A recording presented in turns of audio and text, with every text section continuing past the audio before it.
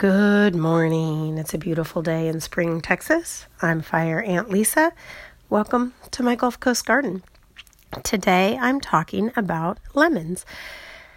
I have 2 Meyer lemon trees in the front of my house, and they bloomed in early spring, probably, February time frame or so.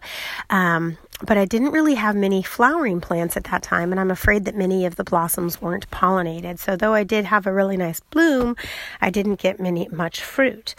However, I'm happy to report that one of the trees, at least, is going through a second blossom cycle. So it currently has some blossoms, and just I think in general, because it's warmer and more other things are blooming, that many more fruit have set. So I'm getting going on the lemon front, and I just wanted to share that kind of exciting news. There haven't really in the past, I have had secondary blossoms, a second blossom, but not really any additional fruit. And this year it looks like both the first and second blossom are going to have fruit, which is what I've heard is the way it is with Meyer lemons, that in my climate they'll kind of be a continuous producer as opposed to a single bloom and fruit cycle. But I had not yet experienced that, and it seems like maybe I will this year. I don't have any lemons yet. They won't ripen up until late in the fall.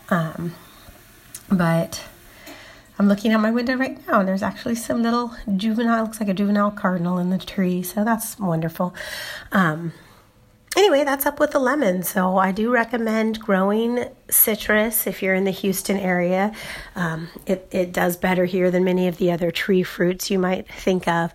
And if you're getting started gardening, I recommend investing in a fruit tree because they are very low maintenance and they can end up producing very high yields, and they last for years and years and years, and that's nice. So lemons, if you're in Houston, grow lemons. All right, thanks so much. Hope you have a wonderful day.